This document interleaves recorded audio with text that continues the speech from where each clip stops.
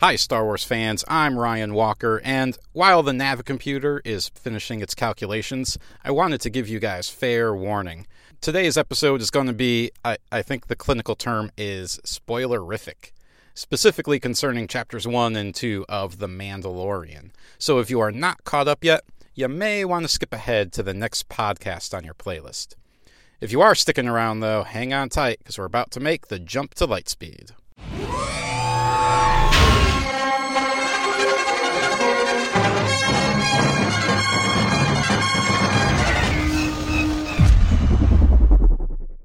Welcome back, Star Wars friends.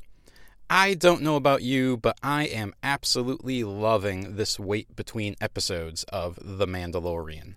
I have had theories bouncing around in my brain pretty much non-stop since last Friday, and I actually think I've settled in on a possible endgame for the season that will connect to events that have already happened and possibly provide a setup for a future series. First, if you have not done so already, please go back and listen to episode 10 of this podcast, titled About the Mandalorian's Big Surprise. That came out about a day before Chapter 2 hit Disney+, and laid out my theory for what exactly the deal is with our little green friend. Now, I did not see anything in Chapter 2 to refute my theory. Quite the contrary. In fact, I think there was actually quite a bit of evidence to suggest that Baby Yoda is, in fact, a Baby Yoda, a clone of Baby Yoda. So, for the past few days, my neural synapses have been wrestling over how he ended up in that encampment and where he might end up at the end of the season. Because he has to end up somewhere. There's no Baby Yoda bebopping around the sequel trilogy or in any of the canon books or comics like a young Groot in Guardians of the Galaxy 2, at least so far. And by the way, it would be pretty hilarious to see Baby Yoda dancing during a battle while Jedi Rocks plays over the action. Something has to take this bundle of joy out of play for those events. One of the darker theories I've seen is that he gets killed, but I mean, the show's PG, and I don't think infanticide is something that they're going to bring into this particular series. No, I think he ends up going somewhere far removed from what's happening in the story of The Mandalorian and in the saga as it stands. Okay, so let's back up and tackle how he got to the camp in the first place. We know there are at least two groups that have been searching for him. There's one group that sent IG-11 on a clear mission to murder the child. That group, which we haven't seen on screen yet, doesn't exactly sound like the nicest group of guys. There's another group that hired our hero on a mission, preferably to bring the child back alive, but if he ends up dead, then that's fine too. Again, that doesn't exactly sound like the nicest group of people there. So, if we got two groups of bad guys, then where's the group of good guys? Well, my friends, it's my theory that the Mandalorian and IG-11 killed them in Chapter 1. Or, at the very least, they killed the people who had been hired by the good guys to protect the child. If you think back to Queel's dialogue, and thank you, Al, from Children of the Force podcast, for your Twitter post on how to pronounce that name. He doesn't exactly have anything bad to say about them. What he says is, quote, "Since these ones arrived, the territory has been an endless stream of mercenaries seeking reward and bringing destruction." Unquote. When the Mandalorian questions his motives for helping, he continues on, quote, "They do not belong here. Those that live here come to seek peace. There will be no peace until they're gone." End quote. So he's not exactly saying that the Niktos at the camp are the bad guys and the ones causing the problems. The words he's using seem to be very carefully chosen to purposely not say anything negative about them. What he's saying is that their presence is attracting the individuals, the bounty hunters and the mercenaries, who are actually disrupting the peace and causing the trouble in that area. So that says to me that, hey, maybe these are the good guys, and they're part of something larger that Queel and his neighbors just don't want happening in their neighborhood. Like, okay, say Nick Nolte were to move into a house a few doors down the street from you. You might not have anything bad to say about the actor himself. He's probably a pretty nice guy, keeps his house in good shape, keeps his lawn well manicured.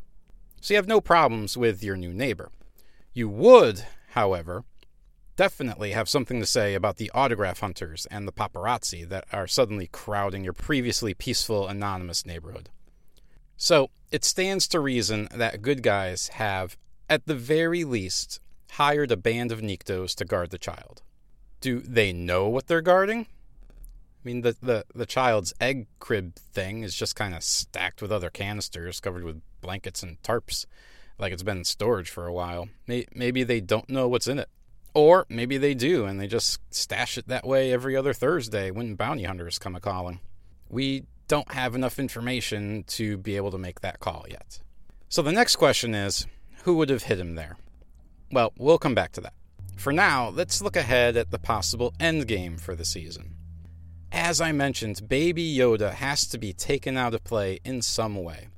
And since I think the grisly murder of arguably the cutest Star Wars creature since sliced porgs is out of the question, that means he has to be removed from the area where the story is happening. He has to go, maybe, far, far away from the action. Perhaps to an unknown region of space? The Mandalorian takes place not long after the Battle of Endor, a few years later. If only we knew somebody that was on a mission to the unknown regions at this particular point in the timeline. Oh, wait, we do! If I'm remembering things correctly, at the end of Rebels, which I haven't seen, but I've definitely listened to enough podcasts that have described the finale that I kind of have an idea of what happened. Thrawn and Ezra were sent hurtling through hyperspace in the general direction of the unknown regions. Following the fall of the Empire, so after the Battle of Endor, Ahsoka Tano and Sabine Wren, who, by the way, just so happens to be a Mandalorian herself, left everyone they knew behind to go off searching for Ezra. So, here we go. So, what if, at some point on their search for Ezra, they stumbled upon this little green guy? Maybe their mission took them to Kamino, or to a hidden vault where the Emperor would hide away his secrets. However it happens, they find him. Ahsoka knows instantly who or maybe just what he is. And, like all good Jedi do, they bring the super powerful Force being to hide on a planet that's basically a desert until she can figure out what to actually do with him. She hires a band of Niktos, maybe she got their number from Hondo Ohnaka, and they guard the child until she can return. And they do a pretty good job of it, evidently, until our Mandalorian hero and IG-11 show up and, well, kill them all. So now Ahsoka and Sabine are going to have to go on a side mission to recover the child. Now, the Mandalorian clearly knows that there's something about this child after what he did with the Space Rhino.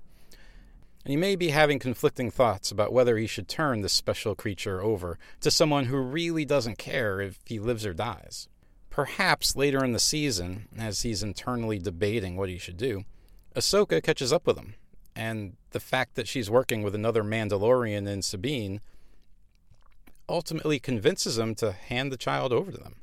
Ahsoka, Sabine, and the child could then set off to continue their mission to find Ezra, perhaps in an animated series coming soon on Disney+. So the final piece of the puzzle is the payment. The Mandalorian, after all, is a bounty hunter. He's doing this job all for the Beskar, presumably to craft a full suit of armor out of the precious and, I guess, rare metal. So he's not just going to hand over his quarry for free. He's going to want some kind of compensation. So what might Ahsoka and Sabine have that would be of similar value to our hero? He's a Mandalorian. Weapons are his religion. And there's one weapon unique to the Mandalorians that we haven't seen in live action yet that would definitely pick his interest. That would be the Darksaber. So, my Star Wars friends, I am proposing that the season will end with the Mandalorian surrendering Baby Yoda into the custody of Ahsoka and Sabine in exchange for information that will help him gain possession of the Darksaber. And that will be the basis for Season 2 of The Mandalorian. If we're going to get any clues about this being true, I think that won't happen until episode 5. Episode 5 is the next episode that's going to be directed by Dave Filoni, who is, as I previously mentioned, the mastermind behind Star Wars animation. It's also the only episode that was written by Dave Filoni. So if he wanted to set something up for a future animation project, it would come then. Between now and then, though, we have episode 3 coming out on Friday, which means there's about 36 hours until my theory is proven to be 100% wrong. But before then, I'd love to know what you think. Where does the child end up at the end of the season? Send me an email with your thoughts at jumptolightspeedpod@gmail.com, or reach out to me on Twitter at jump2lightspeed. As always, please hit that subscribe button on Apple Podcasts, Spotify, or whatever podcatcher you use. And if you've been enjoying what you've been hearing, please consider leaving a review on Apple Podcasts so that other people know what they're missing. Thank you for listening, and may the Force be with you.